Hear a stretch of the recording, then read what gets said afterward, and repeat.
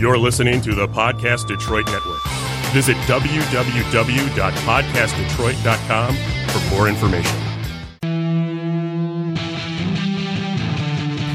Coming to you from Podcast Detroit, it's Herd, your food, beverage, and hospitality podcast. Herd is a collaboration between the Hungry Dudes, Nick Drinks, and the Detroit Optimist Society. Each week we interview industry professionals about issues related to food, beverage, and hospitality. Please take a moment to subscribe to Herd through the Apple Podcast app, Google Play, SoundCloud, or however you subscribe to your podcasts. Write a review and let us know what you think. For additional content, including awesome videos and photos, visit herdpodcast.com, like Herd Podcast on Facebook, and follow at Herd Podcast on Instagram. We appreciate your support and hope you enjoyed this week's episode of Herd.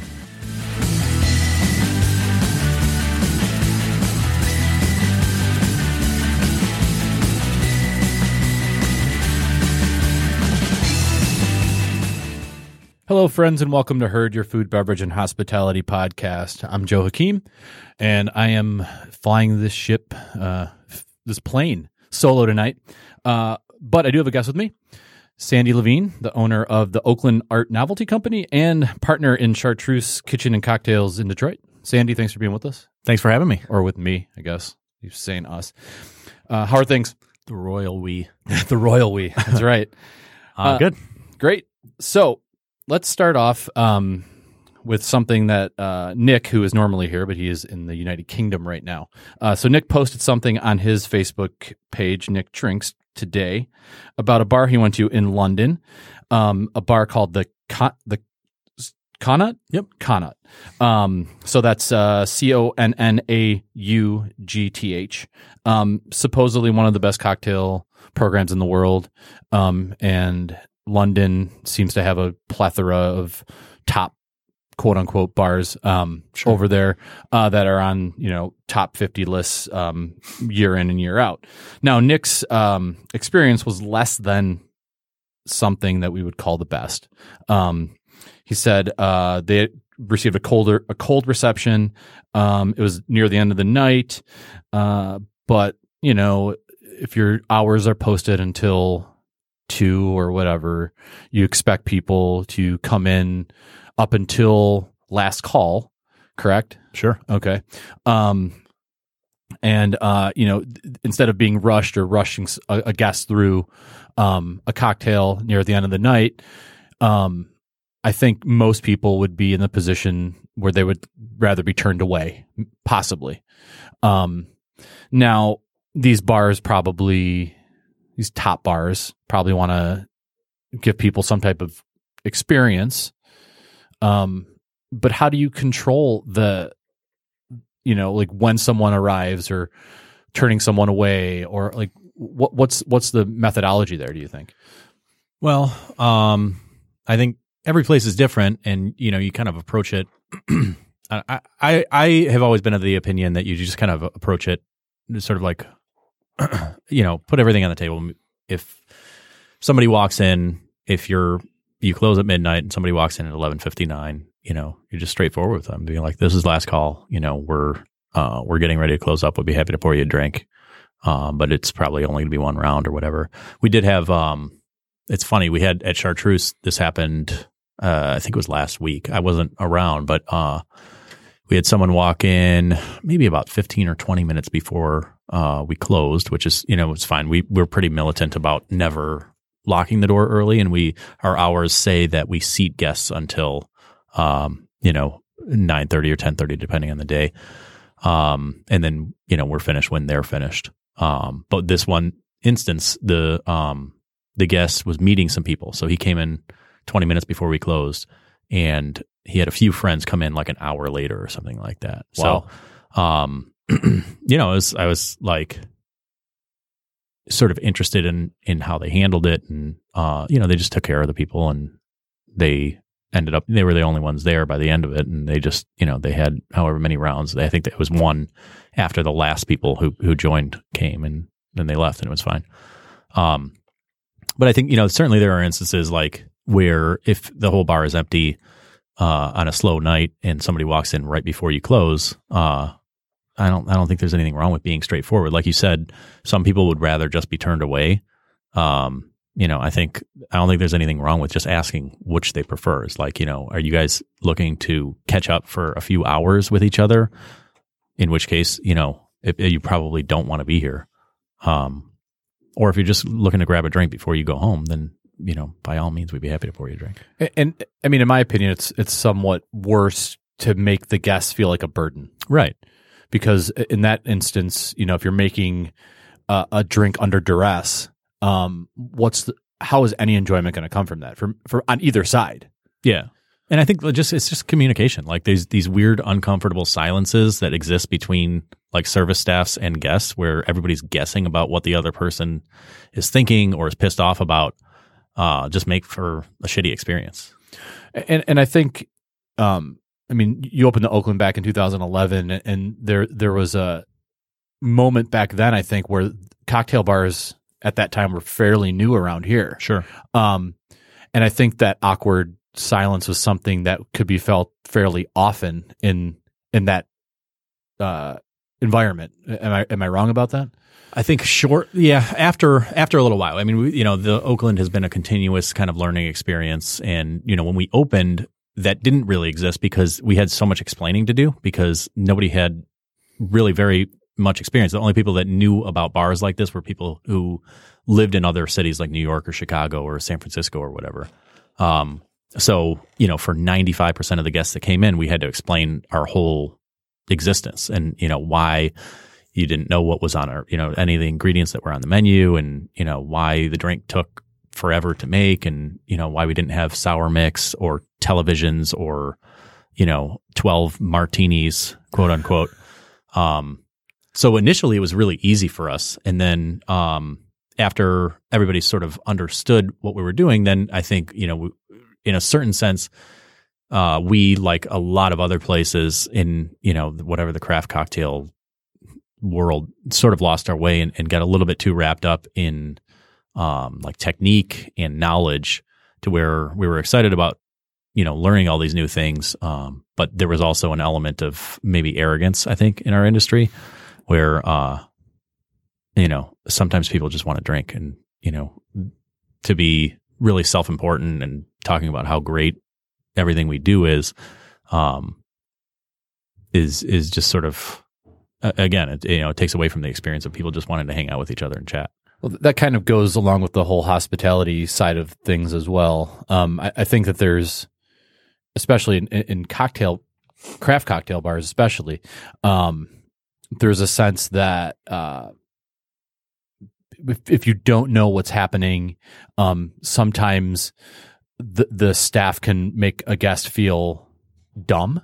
Right. And I don't think it's it might not be the fault of the bartender per se, but there's also issues of like if someone's looking for vodka and there is no vodka, which I've found to be a common missing ingredient in some craft cocktail bars. It's hard to sway a vodka drinker without making them feel like, well, what am I doing wrong here? Right. How do you walk that line? Well, I mean, at the Oakland, there's never been a single shift that we didn't have vodka, and we would never like dissuade people from drinking vodka. But, one of the things we did early on was basically like if somebody ordered a Cosmo, we'd make it. And then, just go a little bit heavy on some other cocktail that we were making for somebody else and give them a taste of it if it fit the flavor profile that, we thought that they might enjoy. So, early on, the Part and Parcel was like a super easy, approachable drink that everybody just loved. What is that? It's grapefruit, gin, and Saint Germain, a little bit of lime juice. Okay. So, just very, very easy to like and kind of non-offensive. And then you give them, we would give them a little taste of it and tell them that it was a gin-based cocktail, and they'd be like, I hate gin. This is like so much better than any other gin drink I've ever had. And it's really like, it's just at that time, people only associated gin with, a dry martini that probably didn't have any vermouth in it. And so that part of education by surprise, is that something you like thought through before opening, or is that something that kind of came from people walking in and not knowing what was happening? I don't know. It was a really long time ago. And when I hear like anything about us educating people, it's like makes me cringe. But it's what you're doing, though. Yeah, it is. Yeah. And certainly back then, it absolutely was. But that's sort of what I was referring to earlier. Is like, again, I think a lot of it came. It was innocent, when bartenders are trying to educate people because they're really excited about this thing that they just learned. But again, I don't know. There are very few people who go to a bar to be educated. And people like what they like, and it was more just exposing them to a drink that they maybe hadn't had before. And that was an easy way to do it because we weren't saying, no, you can't have this, or no, we don't have this. We don't serve this because it sucks or whatever. We'd happily make the drink and then give them a taste of something else that we were excited about. It's easier to show them than it is to just like lecture them about it, Right. And at the time when you guys opened, it was just, did you open before Sugar House or around the same time? Yeah. So I think it was a few months. I'm pretty sure they opened in the fall and we did in the summer, but I know Dave's process took way, way, way longer. So I know he got started with it way before we did, I think, with his space and all that. And so why did you choose Ferndale as your location? Well, we looked around probably about 3 years before we opened. We started looking at spaces and quickly realized that we couldn't afford anything anywhere. Liquor licenses in the north suburbs were astronomical at that time. And in Detroit, there were a lot of things that were like very affordable but needed a ton of work. Or vice versa. If anything was like totally ready to go, then those are the things that we couldn't afford. So there were a couple of spaces that we were super interested in and fell through, or we got outbid on, or whatever. And then eventually, one of the original times that we looked in Ferndale, the real estate agent that showed us some other space just called me out of the blue and was like, "Hey, I have a space downtown. The liquor license is way less than what I told you a couple of years ago." And we looked at it, my wife and I, and looked at it again like a few days later, and then just like signed the lease. And wow! So this was in like September, I think, or August of 2010. And I remember getting in the car, and like my wife Heather was like super excited, and this is like our new life and all that. And I was just like terrified. I was like, I don't know, man. I think Ferndale, I don't know how much future it has. Like, I'm trying to remember what it was, but like, there was like a clothing store that we really liked that had just closed there. And Naka, maybe? Is it Naka? I don't know. I mean, no. This is before Naka. Oh, it was before Naka. Okay. This was, I think it was House of Chance. Okay. And, I was like, and Record Time, I think, had just closed. Oh, yeah. Yep. So, I was like, I don't know. What do we do? Yeah. And then, like everything else, I was completely wrong, and she was, more right than I could imagine. But so why cocktails? Well, I've been in restaurants my whole life, and I've always been into drinking, and whether it was wine or spirits or cocktails or whatever. But we lived for like 6 or 7 months. We lived in Chicago, and it had just happened to coincide with when the Violet Hour opened. Okay. So we were regulars there, and I totally fell in love with that bar.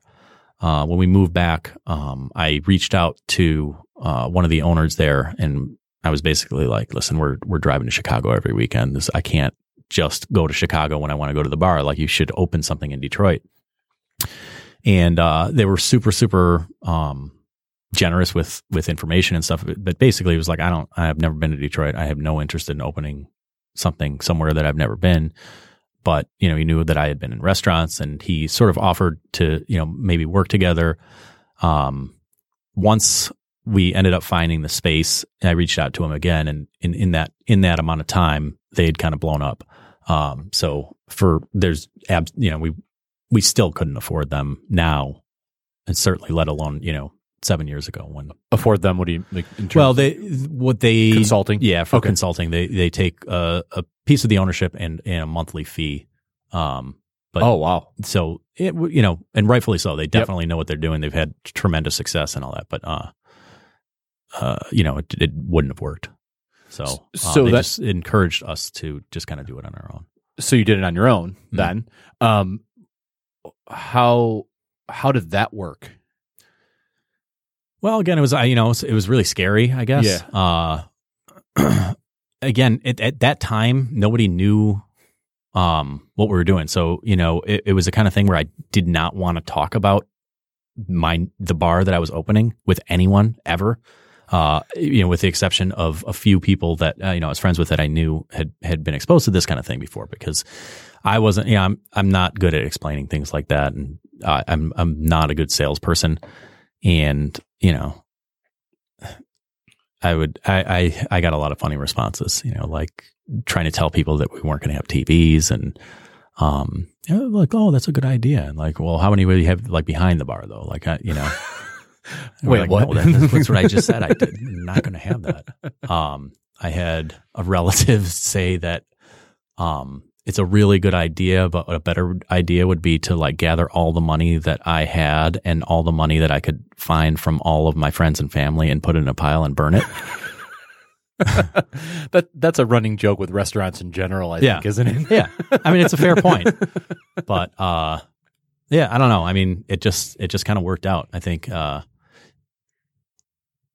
with there not being this kind of a bar, we got away with a lot more than certainly we can now, or we could have, if more people were exposed to what craft cocktail bars are. So there was a learning curve that we were allowed and forgiven for. So you've been open 7 years. What has the evolution kind of looked like over the course of that 7 years? I think it's always kind of different. I mean, initially we were kind of all over the place and doing everything that I could, I got excited about, that I saw anywhere else or thought of, I think it after the first couple of years, we spent, I don't know, about 18 months taking like all of the profit that we made and just buying every rare and hard to find bourbon that or rye that we could. Oh, there's going to be a question. So that's how you built your collection? Yeah. Oh, okay. Just bought it over the course of, we basically like just every dollar that we made, you saved either a couple $100 or, $1,000 or $500 every time our checking account went up by however much. We would just buy more bottles of, rare whatever. Where does one buy these rare bottles? At stores in Michigan. Okay. Liquor stores. All right. Okay. Yeah. That's the official answer, Okay. I guess. I mean, it's just like I've seen your menu, and there's a lot of really old and rare bottles on there, and from what I understand, it's drastically gone down since. Or has it like gone up and down in terms of the stock or the price? The stock, not the price. We have depleted it a little bit. We did a pretty major renovation to the front facade this year, so we haven't really bought a lot of new bottles. Okay.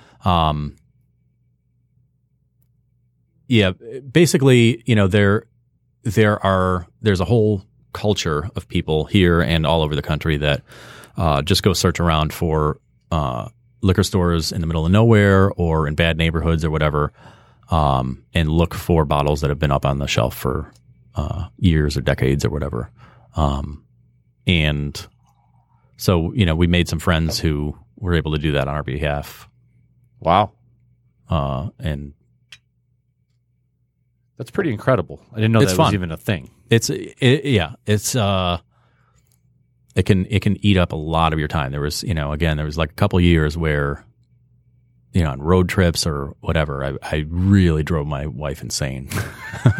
But, some of the best pours that I've ever had came from there. So yeah. Okay. So 7 years. So you've been open. Oakland's been open for 7 years. Chartreuse opened in 2015. Right. Okay. So where did the idea for Chartreuse come from? We had 2 regulars at the Oakland, or I guess I should say 3, who every time they came to the Oakland at some point, were just like, you got to come look at the space. You got to come look at the space. And at the time I was like, I don't want to look at anything. I'm here from 9 in the morning until 1 in the morning. And, I don't want to. Was that an everyday thing? Like I don't know what I was thinking. The first couple of years I was just an idiot. And, it was just all I did. So eventually, after them kind of nagging me over and over and over again, I was like, all right, fine, and I went and looked at it. I was like, this is awesome. I just love the space. It was next to the DIA. And I was like, I'll never, we can't afford, there's no way we can afford this. This is double the rent that we're paying now. And, it's bigger. I've never, I've worked in restaurants my whole life, but owning a restaurant is very different than owning a bar without food. And neither's easy, but a restaurant has a million moving parts. And it's much more difficult and involved to manage. So, and I was like, whatever, we'll just, I'll talk to the landlord or representative or whoever it was and tell them what we can afford. And they were like, okay. And I was like, oh shit. So then I talked to my good friend, James Regato, who was, one of our best regulars at that time at the Oakland. And he owns Mabel Gray. Yeah. Yep. And he drove, I think he lived in White Lake back then. Okay. So, I was like, this guy's driving like an hour a couple times a week to come to our bar. That's amazing. Yeah. So I reached out to him and I was like, there's like the kitchen at Chartreuse is ridiculously small. So I was like, can you even do a restaurant out of here? Or would it just be like a big, giant, huge bar with, a few things or what? And he was like, yeah, there's, you can do this. He just like spouted off all the different whatever ideas that he had. And then he was like, I have a guy who would be perfect for you. You guys would work really well together. And so then, I went out to Doug's restaurant. I kind of just sort of took it with a grain of salt because, Doug was in Dexter. Doug Hewitt. Yeah. Yeah. Okay. He's a chef. So he's chef partner. He was in Dexter and I had heard his name a couple times before, but I'd never been to his restaurant. And, he did those, Young Guns dinner with Doug all the time, but those happened Fridays and Saturdays. So I could never go. Uh-huh. So I was like, if he was good, I probably would have known. So then, we made a reservation there and Heather and I, it was, it's like an hour away. So it was like time to go and we were just like, I just want to this is probably before Netflix, but, we just wanted to like sit and like watch TV or whatever. And we were like, we should go. And, within like 15 minutes, we were like, holy shit, this is like way, way, way, way better than I thought. I expected to have like this sort of give and take where I like have to give freedom to the chef and, respect his ideas, even though I don't really agree with them and all that. And like 10 minutes in, like whatever it was, 2 courses after the second course, we were like, this is, I think I texted James and I was like, just like, holy shit. Yeah. And, and then I think he was like, don't fuck this up. So fortunately I haven't. And so that space in the Park Shelton there, that, man, I hate to use the word like business has been there before you and didn't do so well there. So it's like, was there any like pause given to that knowledge or? I remember when Rodin opened and I was like excited about it. But I also remember thinking like, this is like kind of on the outskirts, and there's not really much around here. The DIA, is not open at night and there's nobody around. So honestly, I just think it was like a little bit ahead of its time. And it, obviously that worked out for us. But the city in the amount of time between when Rodin closed, or Good Girls Go to Paris or whatever. I think it was vacant for about a year. I could be wrong on that, but and then we had our build out was, I think, like about 9 months. That's sort of when the city just started really, really changing. And when we opened, after a few months, and maybe about 6 months, they did construction for the Q line. So the intersection at our corner was closed, and that that hurt our business quite a bit. But we were new anyway, so it's sort of like they sort of canceled each other out. But from the time so we got Restaurant of the Year, and I think it was March of 2016 from the Free Press. From the Free Press, okay. yeah. Yep. And from that time on, it's just basically been super busy. Not just in our restaurant, but Midtown and the whole city, downtown, Corktown, everywhere. Like, with all of these great restaurants opening up, it's just more and more people that are coming into the city. Where I used to work at Atlas Global Bistro, a little bit further south, where Pho Lucky is now, right? Yeah, exactly. Yep. Yeah. And that was when suburban people only came into Detroit for sporting events or concerts or whatever, and now, like, it seems like everyone in the suburbs is coming into Detroit all the time to go to dinner. So it's just a totally different landscape. And then you also have, in that building, you have Peacock Room, Yep. and Frida, and Rachel was one of those regulars that forced me to go look at that space, I should say. Good on her. Yeah. I mean, she lives in that building, doesn't she? I'll do whatever she tells me. And then, Wasabi's still there, right? Yeah, they've been, I think, like 10 years. Yeah, and then there's that's a really great corner, and it's great that you guys are there. Have there been any growing pains in there, or like have you guys sure. pretty much? Yeah. I don't know. I mean, to me, I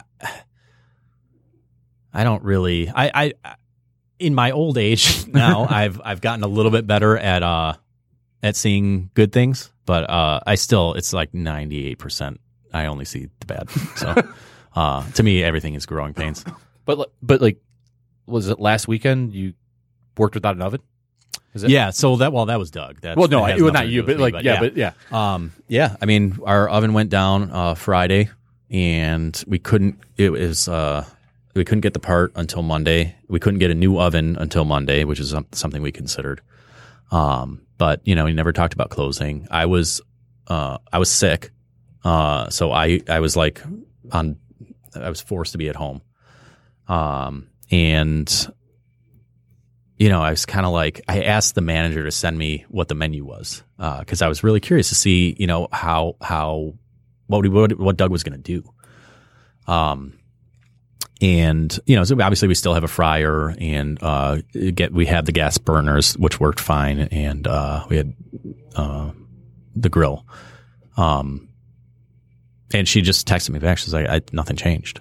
She's like, the delicata came off, and he replaced it with, I don't remember what, maybe pork belly or something like that. And so it's like, we have a small menu to start with, but it was still like 18 different items, which is as big as, I think it's as big as our menu's ever been. And I was like, damn, that's really impressive, and Doug is, I think I am. I can't imagine anybody liking his food more than me. But he's really, really brilliant at a lot of other things involving the kitchen that guests never see or notice. And the way he's made the menu with the limitations that the kitchen has, we don't have a walk-in, we have limited storage, like no space, period. It's tiny. It's ridiculous. Yeah. But he. Not only, is he running like a really good restaurant menu, but they make plates in such amazing speed. It's frustrating sometimes because I'm embarrassed to say that there are a lot of times where food comes out at the same time that the first cocktail comes out. So gotcha.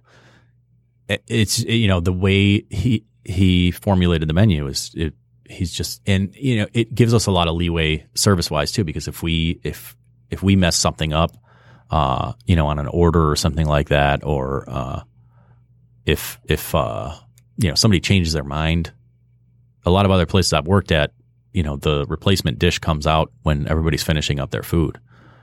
He's able to get it out immediately, so Wow. It's we talk about it all the time, in the front of the house, that it makes our job so much easier to have somebody who is not only that competent and it's making that food that good, but also, he's really service and hospitality minded, and he understands where we're coming from too.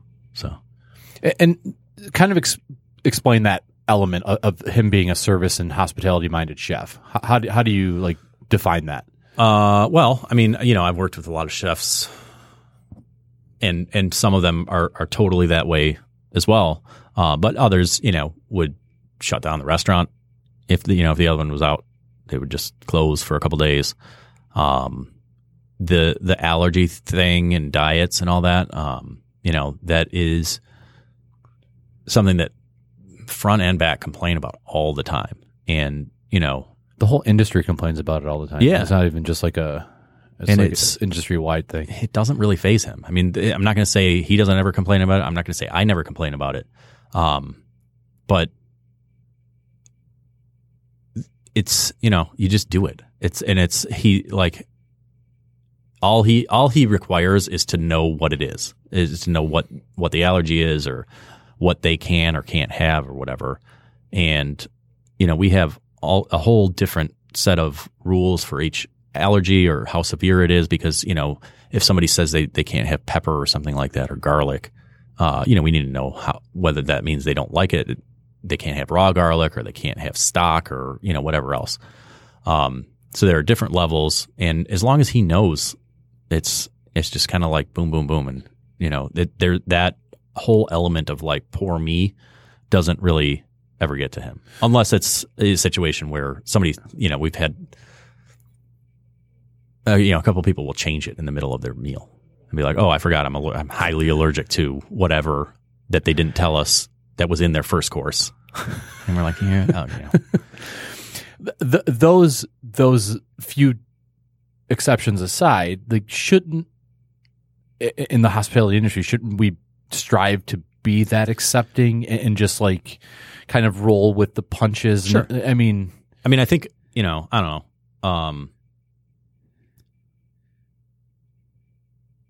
Just like anything else, just like Nick was talking about the bar, where they were inconvenienced because they were going to have to stay late, or they're going to have to not be able to clean up earlier than they wanted to. It's just, that mentality of like that, being inconvenienced by the guest who is paying for you to have a job, and I think it's easy to fall in that trap. And that's why the industry, has a lot of places that give maybe not great service. But the places that do kind of stand out that much more. I'll say, like, my son had a really, really like deathly severe egg allergy that he ended up growing out of. But it was really, we couldn't have eggs in our house.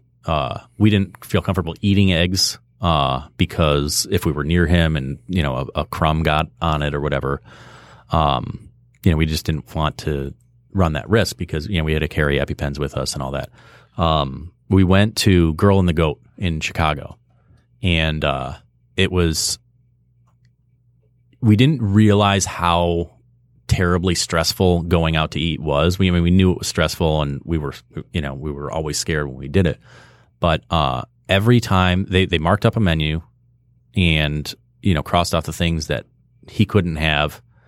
And every time anybody brought anything to the table, they would say, this doesn't have eggs in it, or this does have eggs, and keep it away from him, or, he's fine with this one, or whatever. But it was multiple, servers, food runners, whatever. But every single time they did this, and, it was, my wife and I just had this moment where we were like, holy, this was like the most like safe we've felt since he had this allergy. And, on the flip side, we would go to wherever, fast food or, pizza place or whatever, and say, like, does this have eggs in it? And we're like, no, I'm pretty sure it doesn't. And I'd be like, well, my kid's going to die. I have a 2-year-old who will die. Can you check the recipe? And they'd be like, oh, yeah. I just wouldn't get it. And that was like, I would say at least 2/3 of the time, that was the interaction that we had. Did have one where we had to like rush him to the hospital because they told us it didn't have eggs in it, and then it did. Oh, no. And it's like, wow. As like a server in my early 20s, I could imagine, having the same mindset. I'm like, I'm pretty sure it doesn't. I don't know. And that was all I thought about, every time I had this interaction. It was like, if it's not somebody's own problem that they have experience with, it's understandable for them to not really understand the severity of it. But, for a lot of people, it's a pretty serious thing. And I've heard people say like, just don't go out. And it's like what a shitty thing to say. Oh yeah, that's the absolute worst thing to hear. Yeah, I mean, part of our job, I think, is in the industry is to make people feel safe, like you said, or that they've made a good decision walking into your business. Right. We respond to allergies all the time. Using nut allergies as an example, it's like there's not nuts in everything, but we're a kitchen that cooks with nuts, and we cook with volume, and we can't promise no cross-contamination. And 9 times out of 10 people are like, oh, it's okay. Right. Which means that it's not like the situation like your son with a egg allergy that's very severe. Yeah. And the severity of an allergy is no matter what the severity is, it's our job to respect whatever is being asked of us within reason. I mean, maybe there's certain times where it might get a little out of hand if you go down that path far enough, or if you switch up your allergy halfway through your dinner. Right. I mean, even a diet, like, there are people who, are on diets, and we're happy to accommodate those things. But, I don't know. It's as long as people are straightforward with what they want, we're happy to give it to them if we have it. Yeah. And to that point, so this kind of idea of like navigating the trying to be as hospitable as possible, but then you're going to always encounter someone who's not happy with their experience. How do you guys handle that? If you're able to, if someone's obvious, if you watch the room, sure, you can tell if someone's upset, and do you proactively go up to them and ask? Oh yeah. Okay. Yeah. I mean, we try really hard not to let someone be unhappy. And I think that there are a lot of people who just have had a lot of bad experiences at restaurants and just sort of expect that. And so that's sort of, it's almost like their routine. I'm sure you've heard of the whatever statistic where it says like if somebody's unhappy, they don't really say anything, they just don't go back. Right. So yeah, I mean, that's something we feel pretty strongly about, like trying to be proactive with that. So if somebody says, we say like, how are you enjoying your whatever? And they're like, yeah, it's all right. It's good. We'll be like, that doesn't sound like it's good. What was there something that you didn't like about it, or can we get you something different or whatever? And a lot of times it's really disarming and kind of surprising to people. And sometimes they'll say I just didn't. It's like, it's not my thing, but I'm sure it's really, it was done right or whatever. Or, like tartare is a good example where like they didn't know what it was. And, we're not going to, everybody that orders tartare, we're not going to be like, hey, do you know that's raw? Right. So that, that's one that's happened, a handful of times when we've had tartare or poke or whatever. And, we're not going to like try to force something down somebody's throat. If they're grossed out by raw food, our job isn't to like gross people out. Right. Just give them. Yeah. Just take it away and give them whatever they want. Yeah. Yeah. I had a experience a couple days ago with a guest who ordered something back in April, ordered something from us online and had it shipped. And she said she had a lot going on, finally got around to emailing us and said she wasn't happy with the product. She was, she's in Texas, so however that worked, and it's like, okay, I refunded your money, and no, not a second thought to it, right? And she responded, and she's like, you didn't have, I wasn't expecting that. I canceled the credit card. Like there's a number of issues and I said, oh, okay, well then we can figure this out some other way. But she was like, I can't believe you refunded the money. It's like, what am I supposed to do? You weren't happy. And the email also says something about not giving us business again. It's like, I'm not even here to win back your business, but you spent over $100 with us. You were upset about it, and it obviously 7 months later is still upsetting you. That's an issue. Like I need to make it better, and at the restaurant level where, you're able to get somebody right at the point of sometimes. Yeah, right. Exactly. and even at reviews are tough and it's one of the hardest things that we deal with as operators. It's like I would have, like I'm sure in your case especially, it's like we would have helped you when you were sitting there. And it's like, but people don't say anything, and then they get this urge to write a review, which is their right. They can do it, but they also can handle it at the point of, at the moment of the present moment. Well, like you were saying, I think, the lady in Texas was not expecting you to have like a positive interaction. And, she, for whatever reason, like a lot of other guests, just have these negative interactions throughout, whatever, consistently when they go out or when they, patronize places.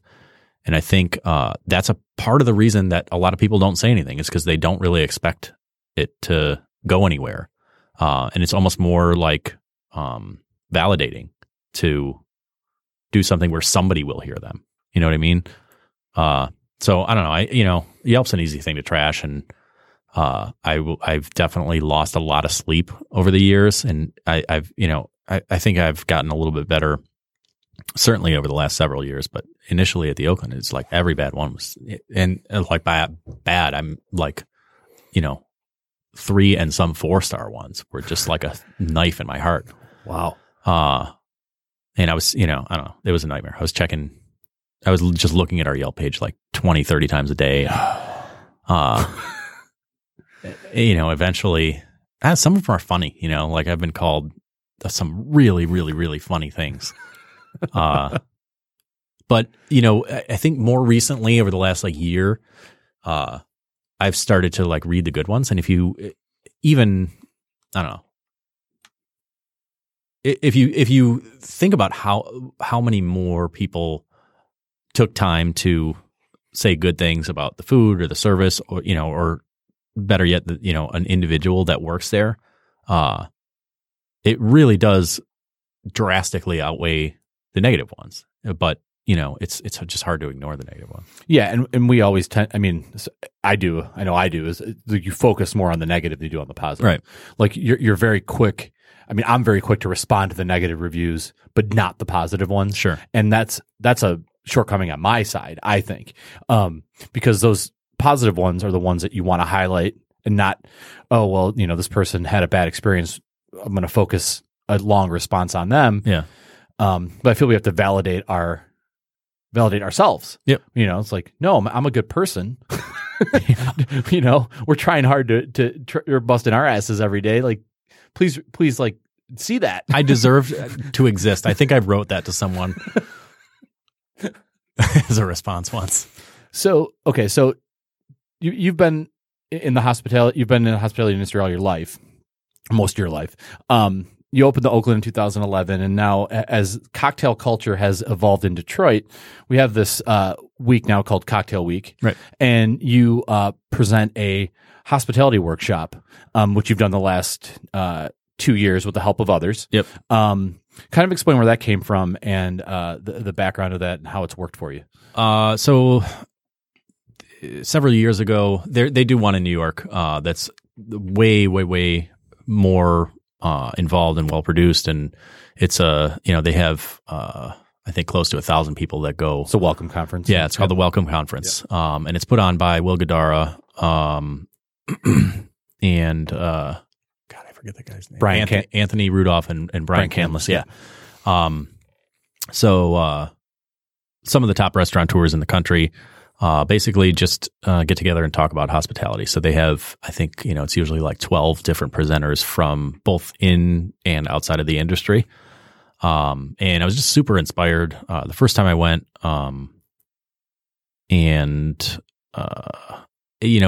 I just basically wanted to do something on a much smaller scale here where, we kind of got everybody together. There are a lot of events and, I guess venues for back of the house people. And, they communicate with each other a ton. But it seemed like the only time that front of the house people got together were like cocktail competitions or situations where everybody was just like kind of shit-faced. Yep. So I just thought it would be cool to just, talk about service. And so a couple of years ago, we did the first one. It was at the Book Cadillac. And I don't know, it was really fun. I certainly learned a lot, not only about hospitality, but about, how an event like that is, a pretty massive undertaking and stuff. So we did it again this year, and I certainly hope we'll do it again next year. It's kind of a fun day. And how do you go about like inviting people to speak, and how do you figure out what's going to be spoken about? I just kind of reach out to people. Travis Formont is involved in the Cocktail Classic, and his business partner on that is Anthony. And so with their feedback, I kind of just run some ideas by them about people who I think would be relevant, again, indirectly or directly, in terms of the the industry. Now, can you compare what you've learned in New York at the Welcome Conference versus what you've learned here in Detroit? Well, it's not, the event itself is not something that you could compare the two. Oh, I don't mean, I mean just in terms of like what's being spoken about, what the issues are. Yeah, I mean, I think, Tales of the Cocktail too, which is a cocktail conference that they do in New Orleans. That's a huge, like 20,000 people go there. It's like a week-long thing, but they do seminars as part of that, several every day. And so, yeah, I mean, you learn some things about techniques, some things about just general, habits, and other things that are just inspiring in general. So, this year we had Jimmy Lee Hill, who he's a chef that is teaching like fine dining, sort of chef skills to prisoners in Lakeland, Michigan. And he's more or less dedicated his life and his career to that, and he's changed a lot of people's lives, because as they're getting out of prison, now they're actually getting jobs and feeling good about themselves. Not only are they getting jobs, but they're getting jobs in really, really quality kitchens and doing really good work. So hearing people like that, Michelle Lutz, who is the farmer for Recovery Park, just like really cool people doing really cool things. It can be really inspiring. And they're people that oftentimes will get glossed over in favor of like the new restaurant opening, right? Sure. So to that end, so with Chartreuse being open multiple years, the Oakland being open for almost a decade now, where does that put you with all the new stuff happening in the city? Do you ever feel left behind at this point, or are you still? Well, I have, but I mean, I think it was more after the first few years of the Oakland, and just sort of finding who we were going to be. I think it was for a really long time we were, it was us and the Sugar House were the craft cocktail bars in Detroit, and that was just it. There wasn't anybody else, and that was a big part of our identity. And I think as other awesome, fantastic cocktail bars started to open, we weren't just the only, the two cocktail bars. So, that was about the time that we started building up our whiskey list. And I think now, we're trying to go in the direction of being a neighborhood bar that makes really good drinks and, has really good service. And we're not, we don't have these sort of lofty goals, and we're not trying to blow people's minds with, these amazing, like, intricate cocktails. We're just trying to make really good drinks and serve them to people in a friendly way and facilitate their having a good time. And to that end, the hiring practices that you guys have at the Oakland and at Chartreuse, for that matter, has it been easy, difficult to find good people? Like, what's been your experience there? Yeah, we've been really, really fortunate at both places, and I think that's the overwhelming reason for the success we've had at both places is just that we've been really, really lucky with the people that have worked there. It's definitely harder now with so many just really, really great quality restaurants and bars that have opened in the city, and it's more difficult to find people. It's more difficult to keep people. Because if you've worked at a quality place, then you can pretty much get a job at any other quality place that opens up. And there have been so many of those. So I don't know. We've just been, the product that we serve is due to the quality of people that we have. And how has that affected your work-life balance? So you're operating two a bar, the Oakland, Chartreuse. You made mention earlier that you were, at the Oakland from 9 a.m. to 1 a.m. at the beginning. Sure. Where does your life sit now? I'm just trying to learn how to do it. I don't know. I spent the last couple of years just trying to teach myself how to be like a business owner. I was a server for a very, very long time, and then I was a manager for a very long time, and it's still kind of what I am, I think, to a certain extent. And I'm trying to just learn how to be an owner now. So, I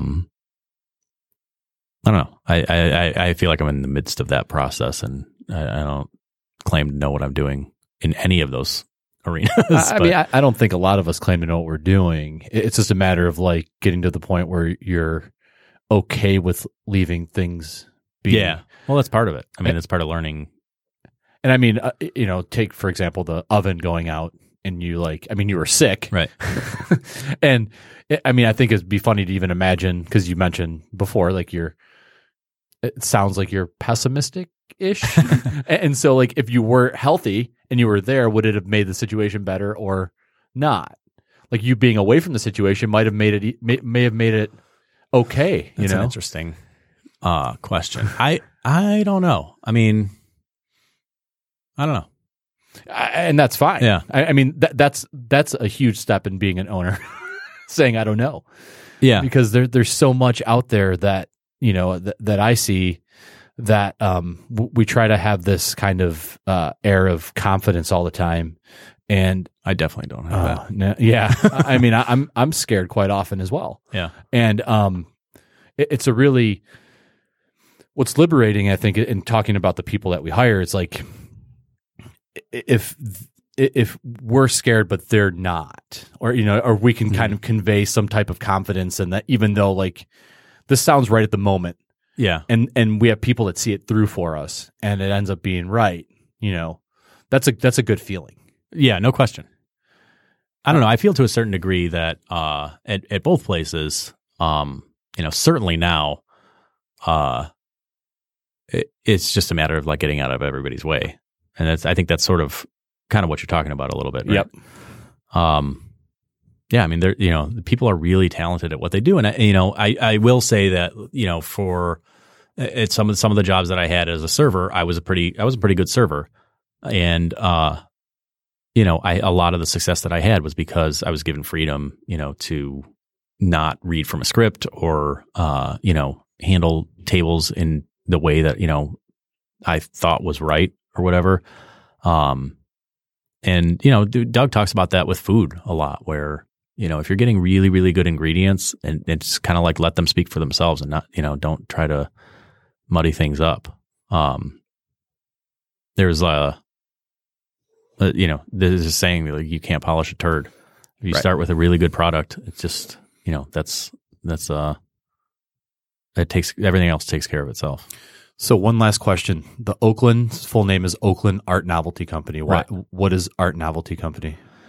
So the part of so the Art Novelty Company was a fake business that didn't exist from the Purple Gang, and it was basically like a stamp for a return address that they had for when they shipped alcohol throughout the Midwest. So Dave and I were both operating under similar names before either of us opened, unknowingly to each other. Really? So yes, the business name, the LLC name for the Oakland is the Oakland Sugar House LLC. So wow. It was still probably a year and a half or 2 years before either of us opened. But I found, there was like a Metro Times thing that mentioned it. And I was like, oh shit. So, I think at that time I thought that he was pretty close to opening. So Heather and I, Heather found the name, the Art Novelty Company. So we just kind of switched it to that and just did a DBA for that. Oh, all right.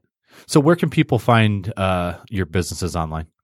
So it's theoaklandferndale.com. Okay. And chartreusekc.com for kitchen and cocktails. And then on Instagram?